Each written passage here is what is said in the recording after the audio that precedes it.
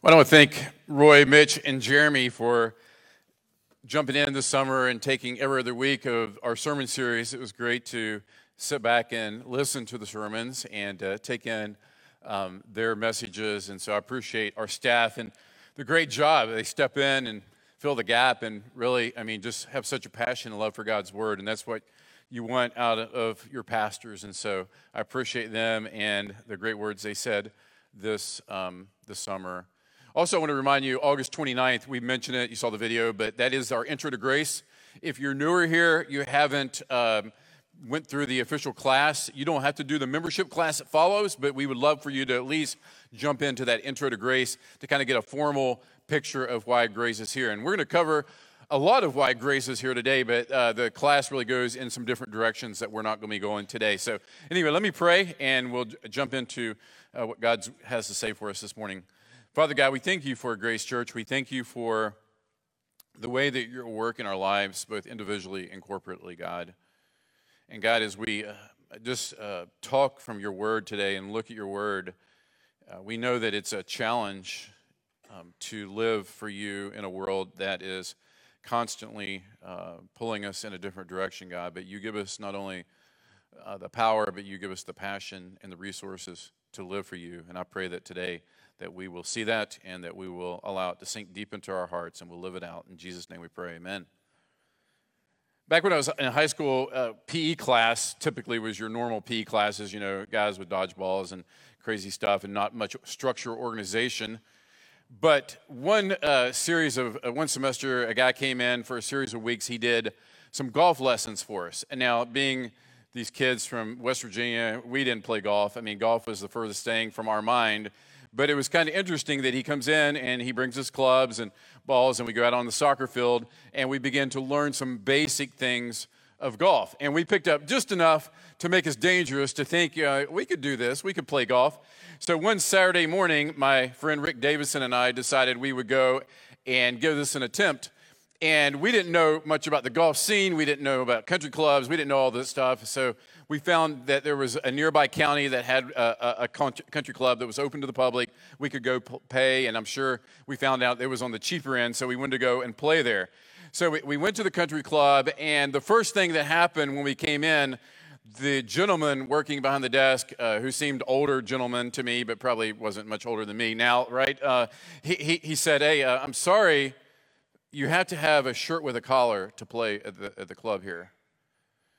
I was like, okay, well, fortunately, my dad did give me a heads up that could be a possibility. I got one in the car, so I ran, got my shirt with a collar, put it over my T-shirt, and so we were good to go. Well, it wasn't long before that same little guy, he was following around behind us on his golf cart as we were playing. And we kept looking at each other, what are we doing wrong besides playing a terrible golf game? What are we doing here, And so finally he pulls up and he's like, fellas, do you only have one golf bag? Like, that's all we got. It's like, well, I'm sorry, you both have to have a bag. You can't have just one bag, you're playing out of it.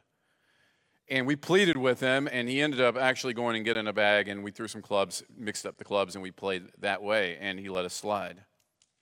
Well, again, a few holes later, he comes back up to us. We're like, oh, again, what are we doing wrong now? And he says, you're holding people up behind you. You can't do that. We got guys out here trying to play, so the proper thing to do is to let these people go and play in front of you. And so we stood there as many people went and played ahead of us. And it felt very discouraging, as you can imagine. It felt very awkward. We felt very out of place. We felt like we were constantly doing things wrong. We didn't know the insider way of doing it. And this is a lot like the early church and the way that would have been for the Gentile believers as they began to assimilate and to join in with Jewish believers of Jesus to do church. In fact, the Jews had traditionally had just such a negative bias against the Gentiles. The Gentiles just mean anybody who wasn't a Jew. They referred to them as dogs, the uncircumcised. They just didn't believe they knew God, of course. They were pagans. And so when people began to come to Jesus and then would merge together into these church communities, it brought on a great deal of problems. And the Jewish people, known as the Judaizers, these who were still holding to Judaism, they thought that essentially that Gentiles had to become Jews in order to follow Jesus. And they wanted to combine this, God's grace, what he did through Christ, with their effort. But the good thing, and we're here today to show that this threat, which was a huge threat to the early church, and the many, many threats that followed after that, all the persecution that came along later on, could not destroy God's church, right? We're thousands of years later, we're still here celebrating, worshiping, and following Jesus. Because Jesus himself promised to his disciples that he said, would build my church. I will build my church, and the gates of hell shall not prevail against it. Matthew 16:18. So Jesus said, no matter what happens, no matter how much adversity, no matter how much difficulty, internally and externally, you cannot destroy my church because I'm doing something here and it's my work. And we know the church is under attack from the outside, and the church has constantly been under the attack from the inside. And despite the persecution and despite deep cultural preferences and deep differences of opinion, whether it be political, social, economic, different opinions about things, Jesus will overcome all of these barriers to build his church. And he will enable us and give us the power to continue to carry his message, and while we do it, love one another and display his grace and his glory in the process. So we're talking about why grace, why we're here. And as was mentioned over the last few weeks, which, by the way, I didn't tell Jeremy he was allowed to not do hands, heart, and head, all right? So that wasn't the conversation.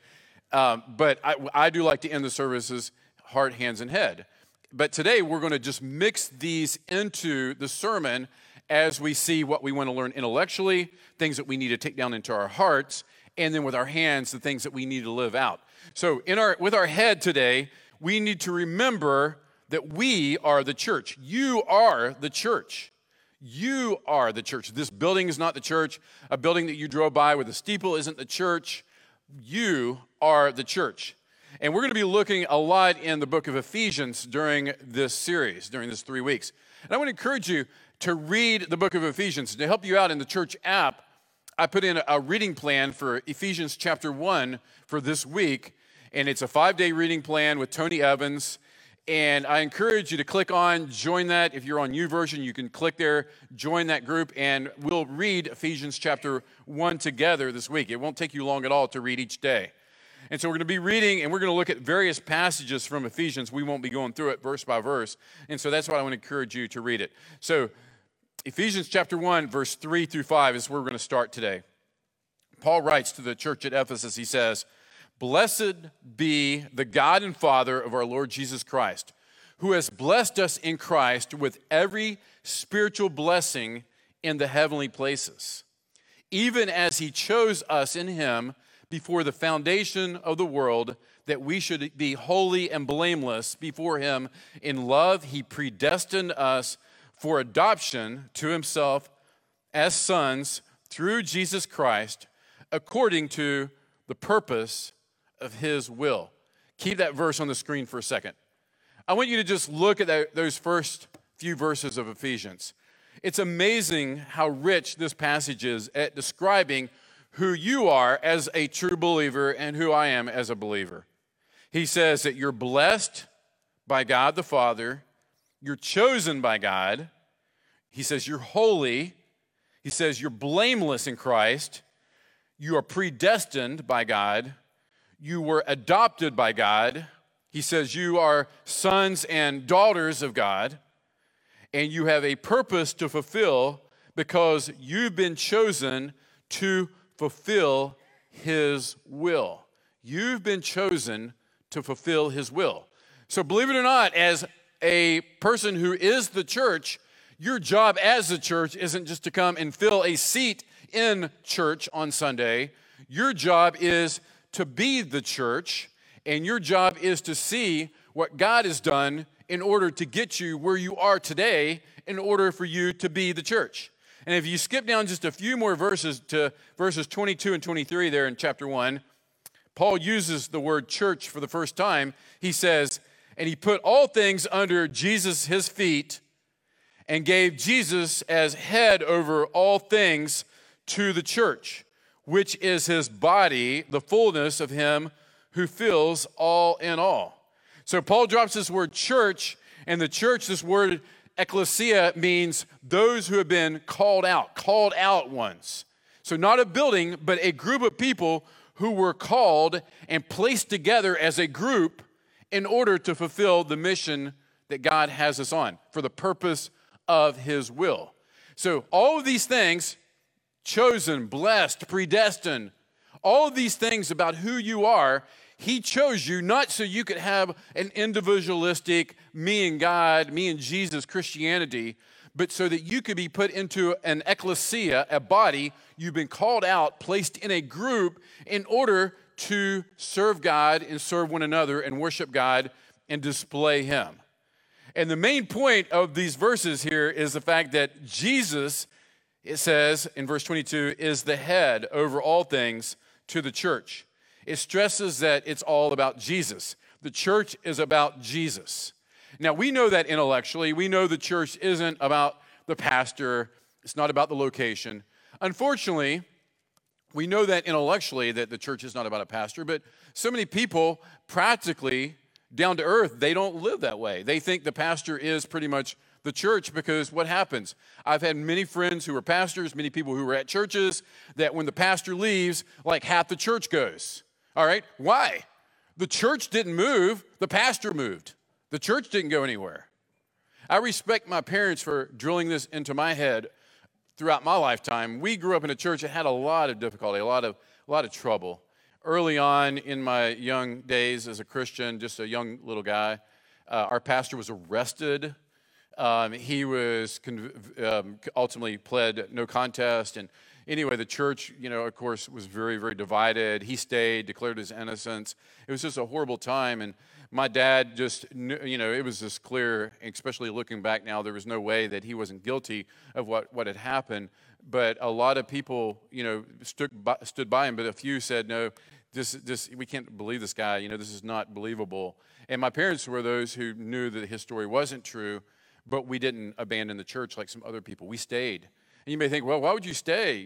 Sit there and listen to a guy who did that. Because my parents realized the church was more than the pastor, and they were part of this body, and that God was going to use this for his glory and for our good. Pastor ultimately led a few years later, and the church moved on. Now, I'm not saying there's not times to leave a church if a pastor is in immorality or practicing or teaching things that are wrong. There's a system in place, and you learn about this in Intro to Grace and the membership class, where the elders, a plurality of leadership, who guard and protect this congregation. So the burden is not left on me as the lead pastor to make sure that everything works exactly the way it should. We have a group of elders who supervise, oversee, and I'm one of those elders. And so it not only protects me, but it gives me guys who hold me accountable and keep me focused on Jesus and doing what he has called me to do. And so what a great structure we have, because it's a biblical structure we have at Grace. But Jesus is the head of the church. The pastor is not the head of the church. The elders aren't the head of the church. Jesus is the head of the church. And he gave you and he gave me a role to play within his church, because he refers to us as his body, all right? His body. So yesterday, when you wanted to turn on the TV, you probably reached out and grabbed a remote and turned it on, and you told your hand, without even thinking about it, this is what I want you to do. Turn on the TV, right? And so your body does the work. Jesus doesn't come down here and physically do the work for us. You're his body to do the work.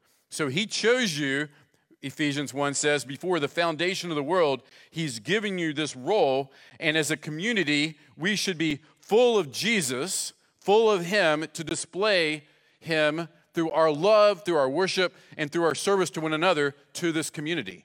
That's what we do. We display him. We show him to this community. I was in a place the other day.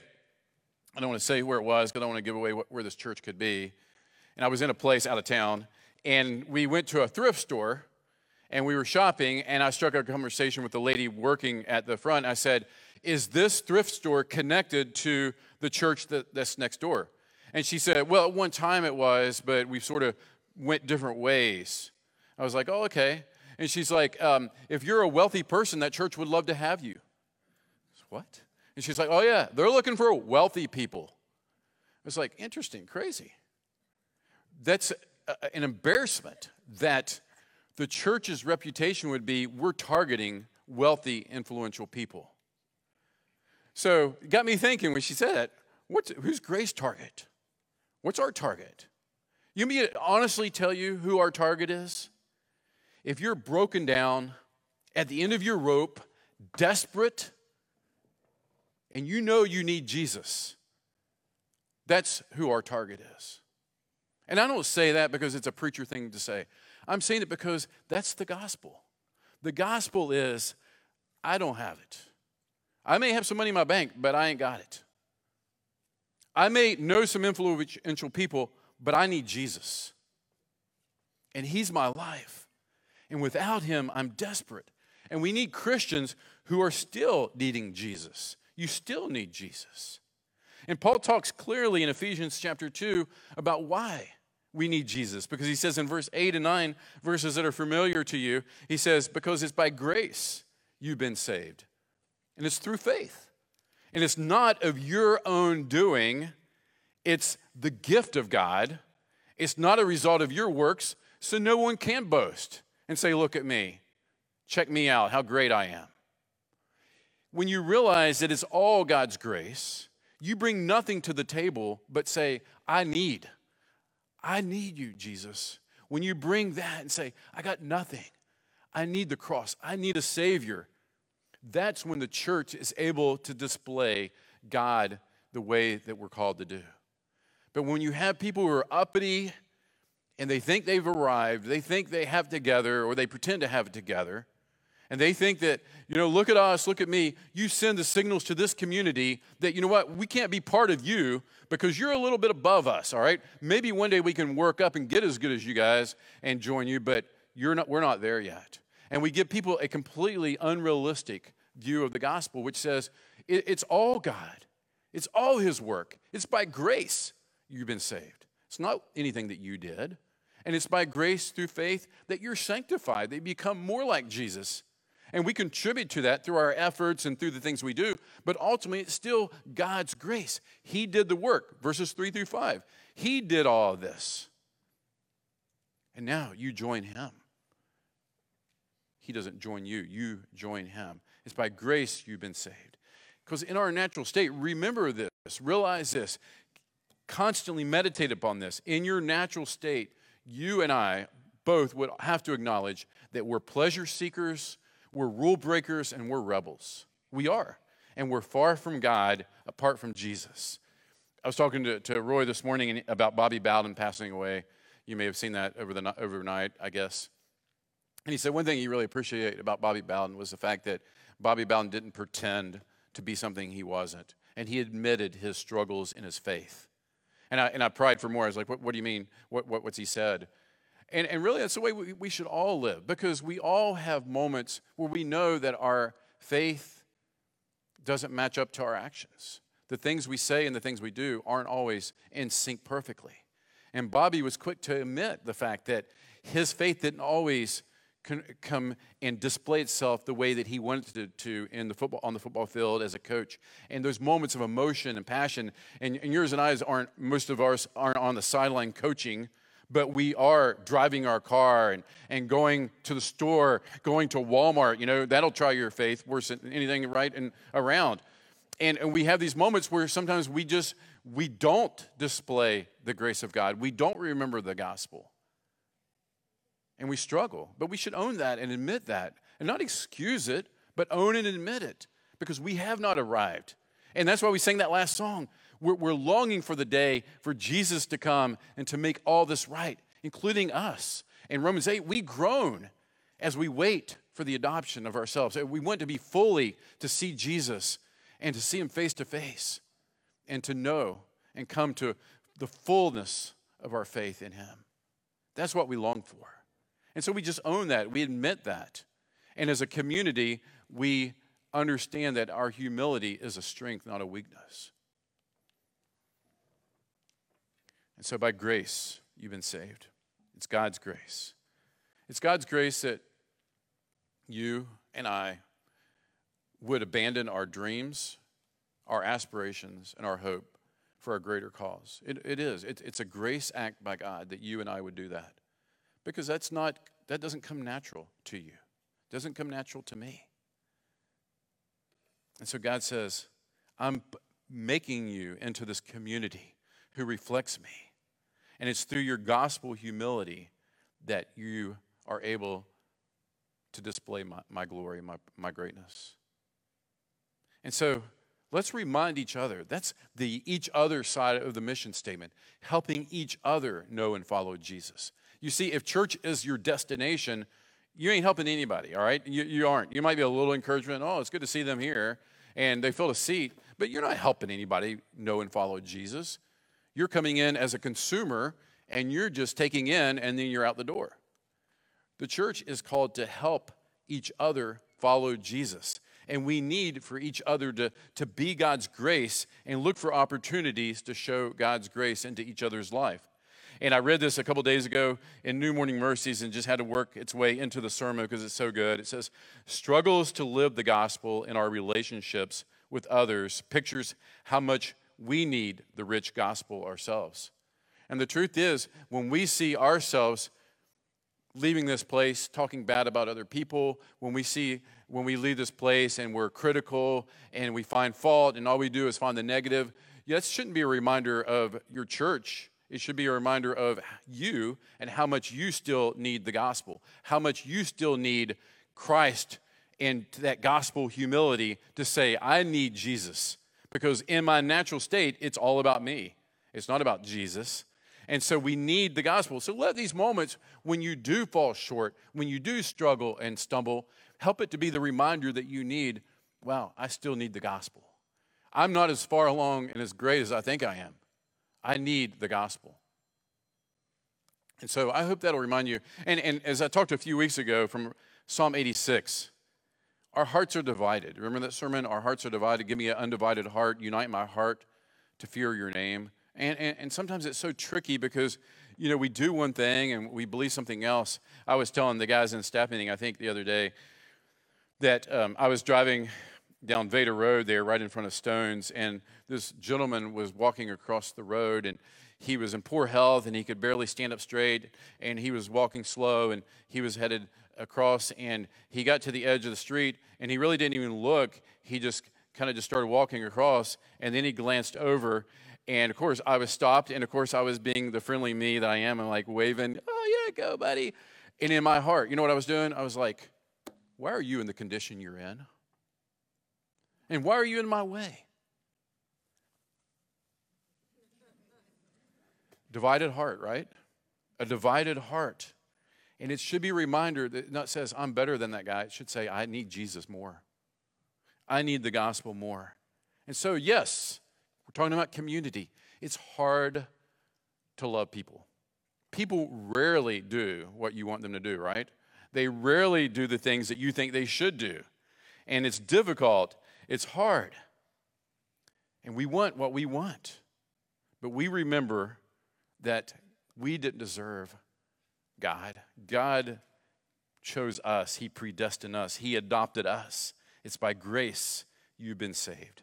Not of yourselves. It's a gift of God. So, in your head, remember this. You're the church. You don't go to the church. You don't catch the church on TV. You are the church. And the church gathers together the called out ones. And this is what God has called us as the church. That's our head. But now we have to move it to our heart. We have to let the truth of it sink down here. Because we know this. The heart is when we take it in and there becomes this fire that's connected to it, this joy that's connected to it, that we feel it in some way. It's part of who we are. And this is not to diminish the importance of truth and doctrine. We desperately need truth and we desperately need doctrine, but we can't leave it there. It has to work its way into who we are. I think of it this way. as I was preparing the sermon. When I was in college, the only time that I would ever drink coffee was during final exams. My parents drank coffee. It was nasty to me, gross to me. But when I got to college and realized, I'm going to pull an all-nighter here, I've got to stay up late in order to excel on this exam and succeed on this exam. And so I would go down to Burger King and I'd get me the biggest coffee they would sell. And then I would come back to my dorm or go to an area to study in the library, and I would drink my coffee. And wow, did the effect it had on me was crazy, right? I mean, I was amped, I was revved up. I had all other kinds of stuff going on that I can't describe, but right, it was like, it got me going. It gave me tons of energy. And I used coffee because I needed it. I needed it, and I used it, and I had to have it during those times. But something amazing and strange began to happen over the years. I began to drink coffee not because I needed it, but because I wanted it. I loved it. I can't imagine starting a day now without a cup of coffee. And it's more than just the caffeine, because I could take caffeine pills and be satisfied with the caffeine jitters you get, right? But I like the fact that I get to sit down and enjoy a hot cup of coffee and sip on it and take it in. It's become part of who I am. It's become part of my identity, so to speak. And you see, it became something I loved. We are what we love. And here's what I challenge you to do. If you're going to allow God to change you, you have to take in His grace, even if at this point you're doing it because you know you need it, not necessarily because you love it or have to have it, so to speak. We need the Spirit to fill us up. And if there's any concept in Scripture that's a heart kind of thing, it's this idea of the Spirit's filling in our life, the Spirit just filling us up. I want to go to Ephesians 5. Like I said, we're skipping all around the book of Ephesians, but this is so critical. Verse 18 of chapter 5 says, "And do not be drunk with wine." Probably should end there for some, right? Don't be drunk with wine, right? For that's debauchery, but that's not the point here. But be filled with the Spirit, addressing one another in psalms and hymns and spiritual songs, singing and making melody to the Lord with your heart. So something's changed, right? There's a heart cry that's happening. There's this joy that's exploding out because the person is filled with the Spirit. And he says, giving thanks always and for everything to God the Father in the name of the Lord Jesus Christ. And then you're submitting to one another out of reverence for Christ. It's amazing, right? That God changes your heart to the point where all of a sudden there's this picture, and this is not just the individual, but this is the community of believers. They're full of joy. They're singing, they're giving thanks, and they're submitting to one another because they're full of the Spirit. And so it's one thing to know in your head that we're the church. It's another thing to be the church, to let this sink into your heart and know that I am celebrating Jesus together with my brothers and sisters in Christ, that I love Jesus, and I'm going to just sing my heart out, pour my heart out, and I'm going to not only do that, I'm going to be submissive to my brothers and sisters in Christ because the Spirit has filled me up, has given me this song to sing, this life to live, this life that's lived like a song. And it takes me back to Acts chapter 16, where Paul and Silas were in the prison, and they'd been beaten severely. They were left in there in this nasty, dirty place, and it's around midnight, and what are they doing? They're singing, and they're praising God. And everybody around them, they're hearing this amazing thing that's happening. Why? Because they're full of the Spirit. That God is doing something supernatural with them and is coming out of their heart. It's not something you can just conjure up or hope that it happens. It happens because something's changed deep inside of you. And I want to remove some of the mystery of this idea of being filled with the Spirit. Because for years I struggled with this concept like, okay, how do I get filled with the Spirit? And I want to remove some of the mystical aspects of that for a second. And I've showed you this before, but we need to be reminded of this. How do we get filled with the Spirit? How are we full of the Spirit? Because so many times we're looking for the Spirit in some extraordinary way. But get this, remember this. But life isn't lived there. Life is lived in the mundane and the ordinary and the everyday little things that we do. That's where we live our lives. That's where we need the Spirit. We need the Spirit not just for these climactic moments and these experiences. We need the Spirit to go to Walmart and to drive our car through town and to live life in relationships and submitting to each other. That takes the supernatural work of the Holy Spirit. So how are we filled with the Spirit? Parallel passage in Colossians. Like I said, I've showed you this before. I hope you remember it. Paul writes, "Let the word of Christ dwell in you richly, teaching and admonishing one another in all wisdom, singing psalms and hymns and spiritual songs with thankfulness in your hearts to God." So you have two different passages, one that says, "Be filled with the Spirit." The other says, "Let the word of Christ dwell in you richly." But the outcome is the same, which is what? The outcome is there's this joy that comes out of you, out of your heart, deep inside of you. And there's this mutual submission that comes out of you because the word of Christ dwells richly in you and because you're full of the Spirit. So I would argue that you are filled with the Spirit to the degree that Christ's words abide in you. Let me say that again. You are filled with the Spirit to the degree that Christ's words abide in you. And so what is that about? It's just about preaching the gospel to yourself, knowing the word, allowing the word to permeate who you are and change who you are. It's like taking that cup of coffee and enjoying it. It started out just, I need it. I know it's good for me because it's going to get me through this exam, and I need to take it in. But it turns into, I can't wait for my morning coffee, right? I can't wait to just allow it to touch my lips and sink in me and just let me relax and enjoy the morning and give me some energy on top of it. And that's the way it is with Jesus. And again, that's not just preacher talk here. Taste and see that the Lord is good. I could ask, raise your hand if you've tasted and the Lord is good, and many hands would go up because you know it's to be true. And there's times when it has to be, I need it. And this is where you start out. I need it. I know I need it. I'm getting up because I know I need it. And I'm going to read it because I need it. But if you'll stay with that, and you'll stick with it, and you'll ask the Holy Spirit, show me the truth of your word.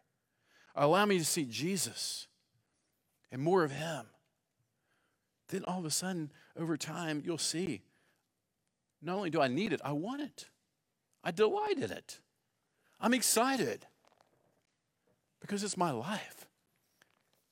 It's the air I breathe. It's my food. It's my nourishment. Because I understand that my purpose isn't my aspirations, my dream, my goal. I gave that up at the cross. I left that at the cross. Yes, I'm continuing to do the things I'm doing. I'm still a lawyer, but I'm a Jesus follower first. I'm still a mechanic, but I'm a Jesus follower first. And so God's word gives me the strength to every day go to Jesus and say, I need you. I need the gospel. I need to preach the gospel to myself. I need, when I'm waving that guy across and waving at him, I need to preach the gospel to myself and say, oh, wretched man that you are, John. Thanks be to Jesus. Father, I just confess that to you. I don't want to be that way. I don't want to be double-minded. I want to be united of hearts. And that's preaching the gospel to yourself. It doesn't mean you never do the things that you shouldn't do. It means that you quickly to recognize that. And you're allowing the word of God to dwell in you richly. It's filling you up. And all of a sudden your reactions begin to change. And all of a sudden there's less of this and it's more real. I mean, it's stuff that's coming out of you that's joyful and it's amazing. And you can say in the midst of trial, like Paul and Silas, we're going to praise the Lord. Our backs hurt. We can barely walk. These chains don't feel very good. That guard, the way he's treating us, is horrible. But we're going to sing and make melody to the Lord because he's good. And he's redeemed us. And they can take away our life, but they can't take away our salvation. We're going to go see Jesus. So you're filled with the Spirit to the degree that Christ's words abide in you. So know the word. Let it permeate you. Continue in those habits. Don't get bored with the ordinary means of God's grace. Don't get bored with the ordinary means of God's grace. Don't be waiting for the next experience.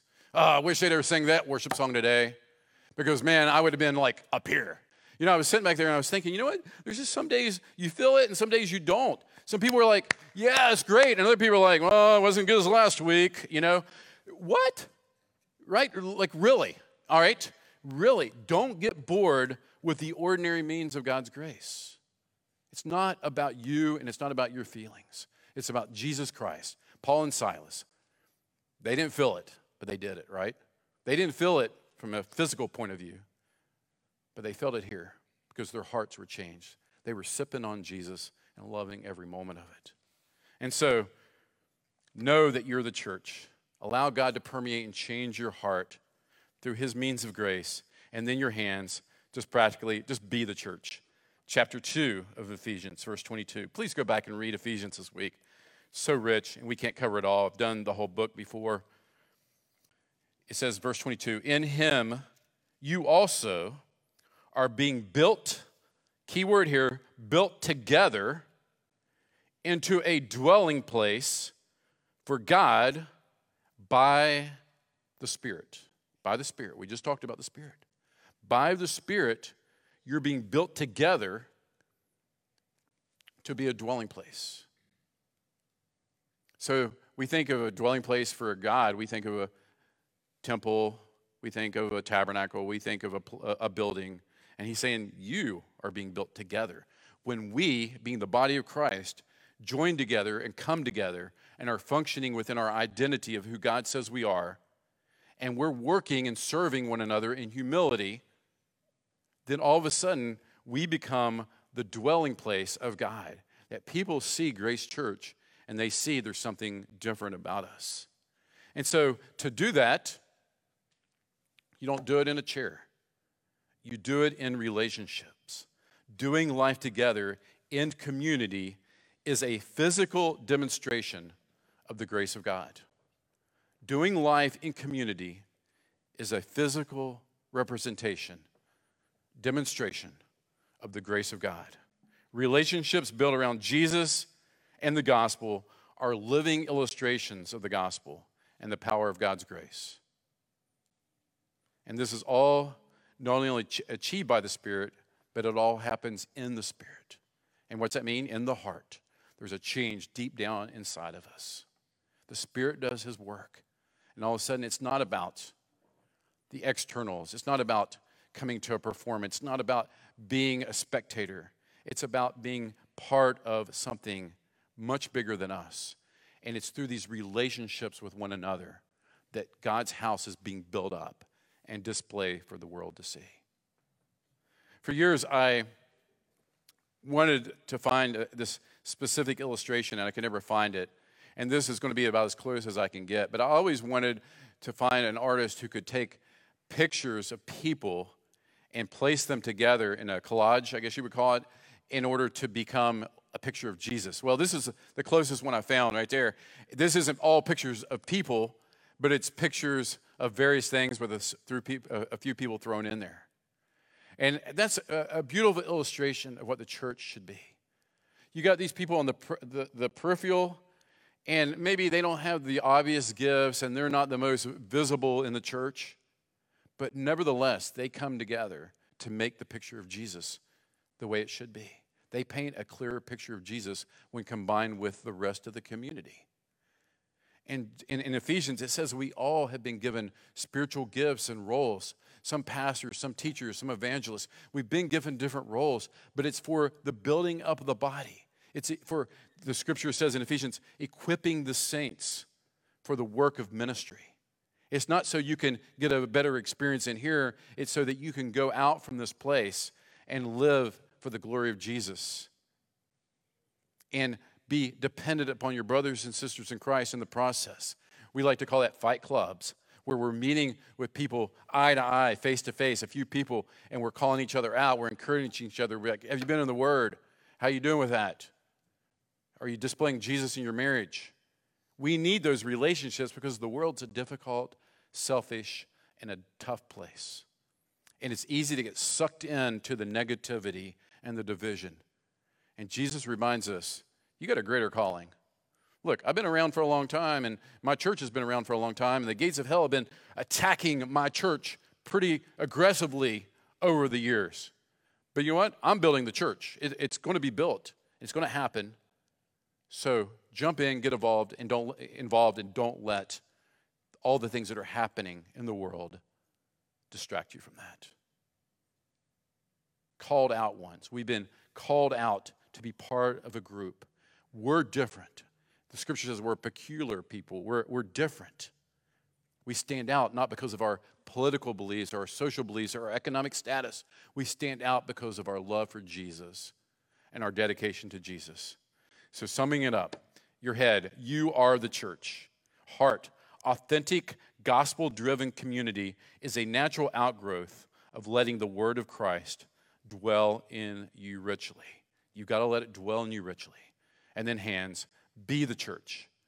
If we are truly going to help other people and love other people and be Jesus to other people and help each other grow in Christ, we must have relationships where we can be the church to one another. And for Grace, really practically, we try to do the best we can through K groups to do that. It's nothing super cool and amazing. It's just literally putting some people together and saying, build some bonds, build some friendships around Christ, around the gospel, and grow in these relationships and encourage each other and reach out and help each other. And when somebody hurts, you all hurt. When somebody needs some care, you rally around them and you care for them. And so it just gives us an avenue where we don't just sit and stare at me, but we're in groups and we're helping each other. And you're part of a group that's going to really, really be the body of Christ for one another. So I hope, just on a really practical hands basis, you'll get involved in a K group this year. Let the word of Christ dwell in you and be who God has called you to be. Let's pray. Father God, we thank you for your word that just brings truth to us, God, and it's so easy to, even though we sit in church week after week and many times K groups and other Bible studies, that sometimes we just miss the main things, that it is about you. And we join you. You don't join us. And it's not about our entertainment and our fun. God, it's about Jesus and his name being lifted up, preaching the gospel, letting people know there's something different, living a life that reflects you, loving each other so well that people see there's something different about our community. And God, I pray that you will help us to be the church better in 2021 than we've ever been. In a world that hates us more, is more turned off by the way that we live our lives and the things we believe from your word, but God, through our love and our commitment and our dedication to each other, may they see there's something amazing. And God, those who you've called and chosen and predestined, God, those people who come will respond and decide to follow Jesus and know Jesus and be part of your kingdom and your work. In Jesus' name we pray. Amen.